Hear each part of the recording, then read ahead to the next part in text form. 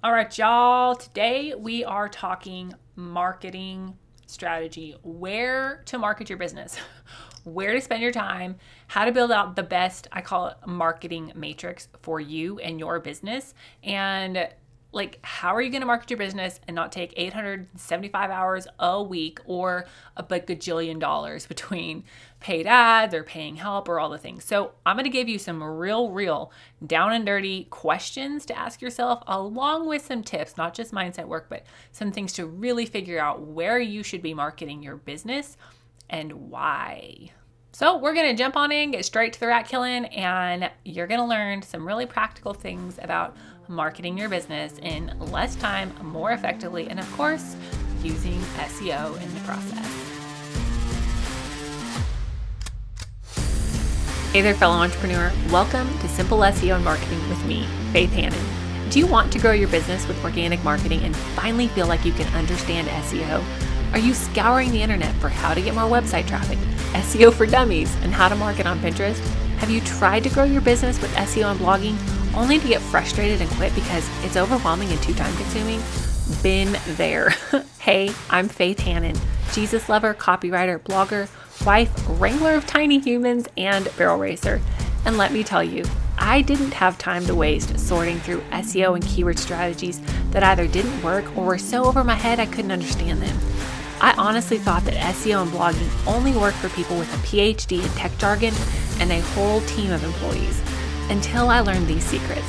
Good SEO strategies don't have to be complicated, and creating and marketing great content doesn't have to take more than a couple hours a week total.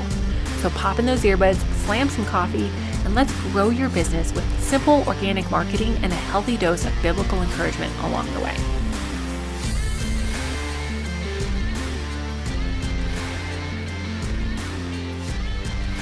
All right, so let's just talk about the elephant in the room. I know that when you're in business, no matter how long you have been in business, really, one of the temptations is to feel the pressure to be in all of the places, because you'll hear about somebody got great results on LinkedIn, or somebody had like so much, traffic from YouTube, or somebody made so much money from TikTok or Instagram or whatever. And of course, like, you're in business you want to grow your business, right? You know that you need to market your business. But I do really feel like the shiny object syndrome, feeling like you need to be in all of the places at all times, is honestly one of the most defeating factors in business, because when you are trying to be in all of the places and do all of it well in a way that actually generates leads for your business, one, you're either going to spend 80 hours a week working, or two, you're going to do such a crappy job in all of the places that you're not really getting any leads, which is where I see a lot of people. So today I'm just going to walk you through some questions that I want you to ask yourself and a little bit of research to figure out the best marketing matrix for your business. And I call it a marketing matrix because I feel like everything in your marketing works together. You cannot just have one thing and make one little change there and then expect that one little change to affect the bottom line, all by itself. Like, our marketing as online business owners, digital entrepreneurs, whatever you want to call yourself, your marketing on one platform is very much intertwined with another platform. Your website copy and the links on your website and your website SEO, like, it's going to affect things, obviously, but you can't just set it and forget it and never create any content, right? We've talked about these things. So I say a marketing matrix because I truly believe that there are so many factors that influence the success of your marketing, including things like copy and branding and obviously SEO, but they all exist together. They're all intertwined. It's kind of like a bowl of spaghetti. Everything affects everything else. So I want you to know that marketing is not isolated. Your marketing on one platform is not in a vacuum, separate from your marketing on the rest of the interwebs, because, hello, people go in more than one place. So, some questions that I want you to, 4 questions really, that I want you to ask yourself about how to build out your marketing strategy and figure out where you should be spending your time and effort and dollars. So number one, where your people? Where are your people? Okay. Y'all, if you are marketing to teenagers, you don't need to be spending all your time on Facebook. You need to be on TikTok, right? I'm not even on TikTok. I don't even know. I don't know a thing about Tickety Talk, okay? I just know that the teenagers are on there, okay? But you need to understand, like, it's not just a build it and they will come. You have to build your thing and then take it to where your people are. Now, if your people are on LinkedIn, great. Put some time and effort there. Are your people on Facebook? Great. Put some time and effort there. Are your people on TikTok or Instagram? Great. Put some time and effort there. If you have a very technical program or service, kind of like I do with SEO, like you need to be putting a lot of time and effort into your blog and website, okay? But really sit down, ask yourself, where are my people? Where are they looking for solutions? Where are they spending their time? Where are they spending their money, okay? And you need to be there and putting your time and effort there. Now, with that is this. What do you enjoy? What gives you the feel goods?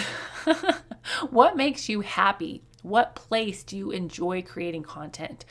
If you are somebody that would love to sit in the closet and type all day, every day, but the idea of being on video makes you throw up in your mouth a little bit, then hi, don't go be on YouTube, right?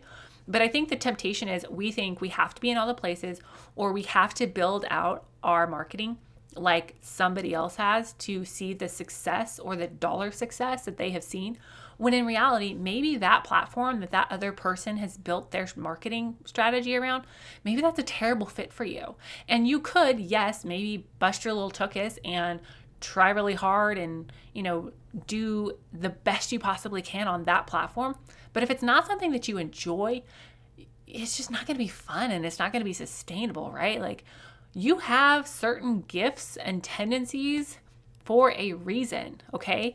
If you hate being on video, don't go try to build something on YouTube. It's okay, right? There's other platforms for you to market on. And praise the Lord, we have so many awesome possibilities for marketing these days. Like, yeah, figure out what you enjoy, okay? Now, with that, right, you need to know, like, where your people at, which I know is terrible grammar. Don't come at me. I said it for fun effect, okay? 2, what do you enjoy? But number 3, you also really need to look at sustainability. Now, obviously, y'all know that I am a huge fan of creating long-form content and blogs that live on forever and ever and ever. But you really need to look at the sustainability of the platform, and not just the platform, but the marketing content on that platform. And a super simple way to check this is this. I want you to go to whatever platform you're thinking about, TikTok, Instagram, Facebook, Google, podcasts, whatever. I want you to go and I want you to type in just some searches, right? Like maybe some things that you do, maybe some content buckets that you create in. Go just do some research, like type some things in and see how old the top content is. Now, if it's a platform like Instagram, maybe some of the top content is like 48 hours old. Maybe some of the top content on, Google is 3 months or a year old. And depending on the search, it might be several years old, right? Go to YouTube, go to YouTube and type in some search queries and see the top content, okay? And that will give you a good idea of how long that content on that platform generates traffic. Now, obviously, there's much more technical stuff that you can dive into here. Like you can get super, super technical on this.